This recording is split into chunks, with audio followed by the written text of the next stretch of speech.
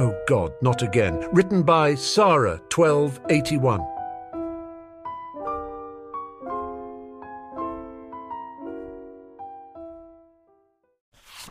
Chapter 49. Master, I'm being attacked, Nagini hissed. Voldemort stiffened. Attacked? Who would dare? Looks like Fred and Cedric were making their move. Only one thing to do. Harry took a deep breath. Even though he'd already survived death, well, a few times really, that didn't mean that he was looking forward to sacrificing himself on purpose. Although the fact he was choosing now to try and keep focus off of Cedric and Fred should mean that they'd be protected once he got back, right? That was how it worked before, at any rate. Of course, then he really thought he'd stay dead, but it was entirely possible that Voldemort would use the killing curse and he'd either stay a Horcrux or stay dead. Oh, who was he kidding? Voldemort had only ever shown himself capable of using the 3 unforgivable curses around him, although he might have used something else that one time he was fighting Dumbledore in the Ministry. 2 boys, Master, Nagini abruptly cut off with a hiss of pain. She was either dead or would be soon. Quit stalling, Harry mentally ordered himself. Reluctantly, he stepped out from behind his stone shield. You can't kill me. I can try, Voldemort said simply, raising his wand. Avada Kedavra. Harry looked around him idly. He was at King's Cross again. Why couldn't I be more creative than using a train station as a metaphor for being at a crossroads? Harry murmured. I don't know, but personally I blame your mother, a voice said from behind him. A true marauder would never be that unoriginal. Harry spun around and came face to face with a man who looked very much how he would look in a few years, sans the bright green eyes.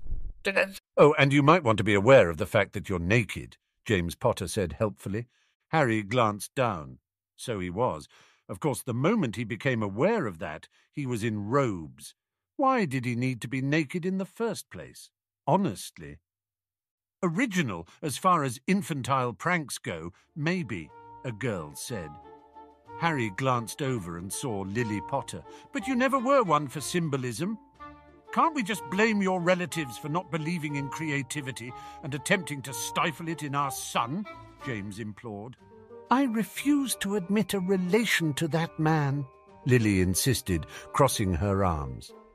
Petunia's just scared and should never, ever, under any circumstances, ever have been placed in charge of a magical child.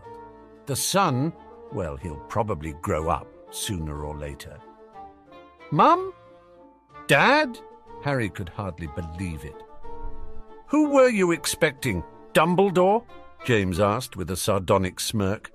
Hate to break it to you, kid, but he's not quite dead in this timeline yet. Harry's eyes widened. This timeline? Then, you know? Harry, we're dead, and possibly just manifestations of your subconscious mind, Lily said gently. Of course we know. And? Harry asked, wondering what their verdict would be on all of this. I couldn't be more proud, James said, beaming. Aside from that Luna girl and Sirius, who really doesn't count because he also came back. No one knows about the whole time travel thing, and you've done an admirable job to create chaos. Lily nudged him.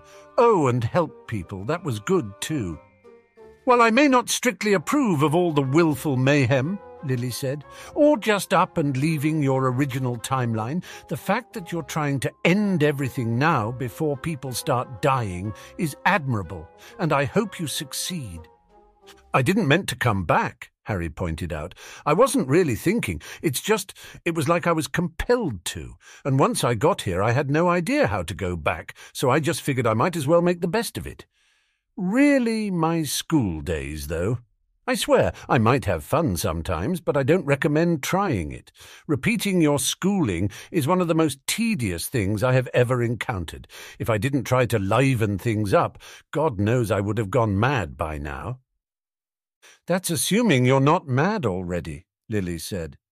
Harry shrugged. True, but as long as I'm not violently insane, I suppose it doesn't matter. Mental stability's overrated anyway. Hear, hear, James cheered. Tell Sirius that I don't blame him for picking Peter to be our secret keeper, will you?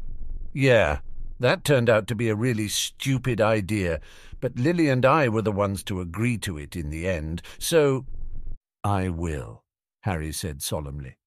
"He's still a horrible influence, though, and tell Severus I forgive him," Lily requested. "If I call him Severus, he's likely to hex me, but—" "All right," Harry agreed. "I still don't see what you see in him," James said, shaking his head ruefully. "He was my best friend for years," Lily reminded him, "and even if the prophecy getting out was all his fault, we would have been in danger anyway." "Not that much danger," James countered. "Besides, he was a Death Eater." "Was being the operative word," Lily told him. "He's still alive, but God knows he hasn't been acting like it for 13 years now. He's back on the right side and needs to move past this. I'm hoping my forgiveness will help." "Yeah, I suppose if he died, I might have to see him more," James mused. "Let's hope that doesn't happen for a while." "I have to go back soon, don't I?" Harry asked. Lily nodded. "Stay here too long and you'll lose the opportunity." "Thank you for protecting me," Harry said sincerely. Lily smiled softly at him. "We're your parents, Harry. That's what parents do." "We'll keep watching over you," James promised. "After all, we love you. You're rather entertaining, and we really have nothing better to do. Now do us all a favor and go kick Voldemort's ass." "I'll try not to disappoint," Harry said dryly. When Harry came to, he felt sore all over. Granted, he was already sore from those 5 Crucios, but his body felt like he'd been struck with 5 more while unconscious. Or was it while he was dead? That very well could be the case. "My lord," Crouch was saying. "Are you all right?" "I'm fine," Voldemort insisted. Harry chanced to glance over at the Snake Man and saw him rise to his feet. "How about Potter? Is he dead?" Harry hoped he could move quickly enough or stun Voldemort enough to do what he needed to do. He sat up and turned his wand on Voldemort. "You! Wish!" Voldemort's eyes widened. "Pot!" Harry distantly heard the telltale cracks of apparition, but he ignored them in favor of crying out, "Avada Kedavra!" He wasn't the only one to say it, and a jolt of green light struck Voldemort from the front and the back. As Voldemort fell, Harry locked eyes with his godfather, who slowly lowered his wand. "Took you long enough?" Harry greeted him. "You're the one who wouldn't call for backup until Voldemort had gone and gotten himself reborn," Sirius countered. "True," Harry agreed. His eyes felt heavy and his head was swimming. While he knew that passing out in a graveyard full of Death Eaters and, he supposed, auras about to go at it, was probably not one of his better ideas, those Crucios and that Avada Kedavra were really starting to take its toll on him. "You better not let me die." When Harry woke up, he was back at Hogwarts in the hospital wing. He sighed, "And I had so hoped to avoid this place." "Then maybe you shouldn't have gone and faced down with Voldemort," George said from the next bed over. "What are you doing here?" Harry asked, confused. George shrugged. "Damned if I know. I didn't even get to go with you. They said it was because of the maze, but I noticed that Fleur and Crumb don't need to be here." "Where's Cedric? And Fred, are they all right?" Harry asked, concerned. "We're right here," Fred said. He and Cedric were on beds on the opposite side of Harry. "What's the last thing you remember?" "Passing out," Harry replied succinctly. "And seeing as how I was unconscious after that, I'm not quite sure what else I'm supposed to be remembering." "Good point," Fred admitted. "So do you want to know what happened?" "That would be nice," Harry confirmed. "Let me start by saying that you have got to be the craziest person I've ever met," Cedric said. "Voldemort was coming back to life and crucioing you every time you turned around, and you would not stop taunting him." "I have no regrets," Harry insisted, crossing his arms. "You never do," Cedric sighed, "although maybe if you had let up just a little, you wouldn't have passed out. Fred and I made sure to put to use that charm you showed us earlier, the Muffliato. We weren't sure what it did, but we figured it must have been some sort of modified silencing charm that let us hear each other to communicate while not letting other people hear us, if you were willing to admit we were there while insisting we remained invisible. Harry nodded. Anyone else who got close to you would just hear a sort of buzzing, and unless they were trying to hear what you were saying, which they wouldn't have been since you were invisible, they wouldn't even notice. So Cedric and I weren't sure if we should intervene when you got stunned and that Crouch guy was doing some sort of ritual, but you didn't really seem all that concerned, and we were looking for that snake. It would have been a lot easier if Cedric hadn't have been on the verge of a panic attack, Fred started to say. You try and shake off a year of conditioning that fast, Cedric interrupted. Besides, I could see a lot of sense in Harry's suggestion to run like hell. You know, seeing sense in anything Harry says doesn't speak very highly of your mental state, George noted. In my defense, a Death Eater was trying to bring back Voldemort, and then more Death Eaters showed up, Cedric said defensively. Just keep telling yourself that, Fred said patronizingly. You know, I would probably be a lot more offended if that weren't true. Harry spoke up. But since it is true, you don't really care, Cedric asked. Harry shrugged. Not really, but go on. What happened after you saw the ritual? Death Eaters were apparating all around us, Fred continued. One of them appeared not 6 inches away from us and really freaked us out, so we quickly moved back a little. We saw the snake, but it was right by Voldemort, and so we didn't want to risk it. After Voldemort started explaining his epic quest to kill a teenager, the snake slithered off. And so, when everyone was distracted by that duel, Cedric and I stabbed it to death, and then Cedric cut off its head for good measure. Good thinking, Harry said. When Voldemort was bodiless, he apparently tied his life force to Nagini in order to make himself stronger and tie him to the physical world using some obscure ritual, so in order to kill him, the snake had to go. Are you saying we were partially responsible for killing Voldemort? Cedric looked stunned. Indeed, Harry nodded. That should get you extra credit on your Data Newt, if nothing else. We're lucky your godfather showed up when he did, Fred told him. He must have brought 24 auras or so. Once the anti-apparition wards went up, the Death Eaters didn't stand a chance. Did anyone get away? Harry asked, concerned. Just one, Fred answered. I don't know who it was, though. Ah, Harry, my boy, you're awake? Fudge asked as he strolled into the hospital wing. Rita Skeeter, Dumbledore, Sirius and Snape were with him. Yes, sir, Harry nodded. Maybe you can help clear up some of this confusion about this so-called return of he who must not be named, Fudge said hopefully. I think it's obvious what happened, sir. Barty Crouch Jr. was driven insane by the Dementors and somehow managed to escape Azkaban. Since he's supposed to be dead, he probably had help, and you should question him on that. He tried to do a dangerous, obscure, and probably illegal ritual to summon Voldemort's spirit back to this world in a makeshift body. The ritual heavily depended on a snake named Nagini, which Cedric and Fred managed to kill. Crouch brought me there too for Voldemort to kill, but fortunately my godfather and I managed to destroy it. Then the fact that I'm here now means that our wonderfully competent auras took care of any others who showed up to see if Crouch's delusions had any basis in fact.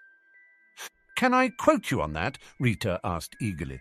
Harry nodded. That's my official statement, and I won't be saying anything more on the matter until I've recovered.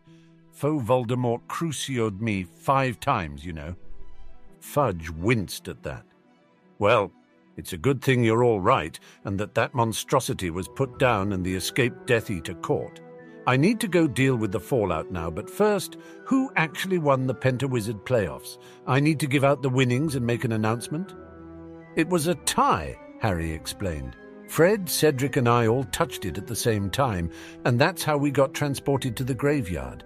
Crouch Jr. must have made it a portkey, although I have no idea how he managed to do that. About that, Fudge looked a little awkward. Turns out he'd been using Polyjuice to replace his father all year. Since he was busy with his little ritual, tonight he sent his father under an imperious curse to be a judge. It looks like it's wearing off, so we should be able to question him about his involvement soon enough. Normally there would be a presentation ceremony, but under the circumstance... With that, he tossed a bag of galleons at Harry and left, Rita hurrying after him. "Harry, why did you tell Minister Fudge that that wasn't really Voldemort?" Dumbledore asked reprovingly. "Because even if Voldemort got killed relatively quickly, the fact he came back once could mean that he could come back again, and since the last thing Fudge wants to do is be known as the minister who let Voldemort come back, there is no way he would ever admit it. It's better to give him a nice, public-friendly version than to have him try and destroy our credibility," Harry replied matter-of-factly. "But Voldemort can come back, and once more he will," Dumbledore said, looking older than he normally did. "Actually, Professor, you'll find that he won't," Harry corrected. "I know all about his Horcruxes. When I fought the diary him in the chamber, I showed it to Sirius, and he recognized it as a Horcrux." "My family was always rather dark," Sirius piped up.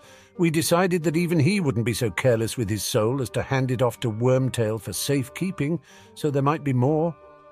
It took some time, but we eventually managed to get Hufflepuff's cup from Bellatrix's vault, Slytherin's locket from my house." "You had one of the Dark Lord's Horcruxes in your house?" Snape interjected skeptically. Sirius shrugged.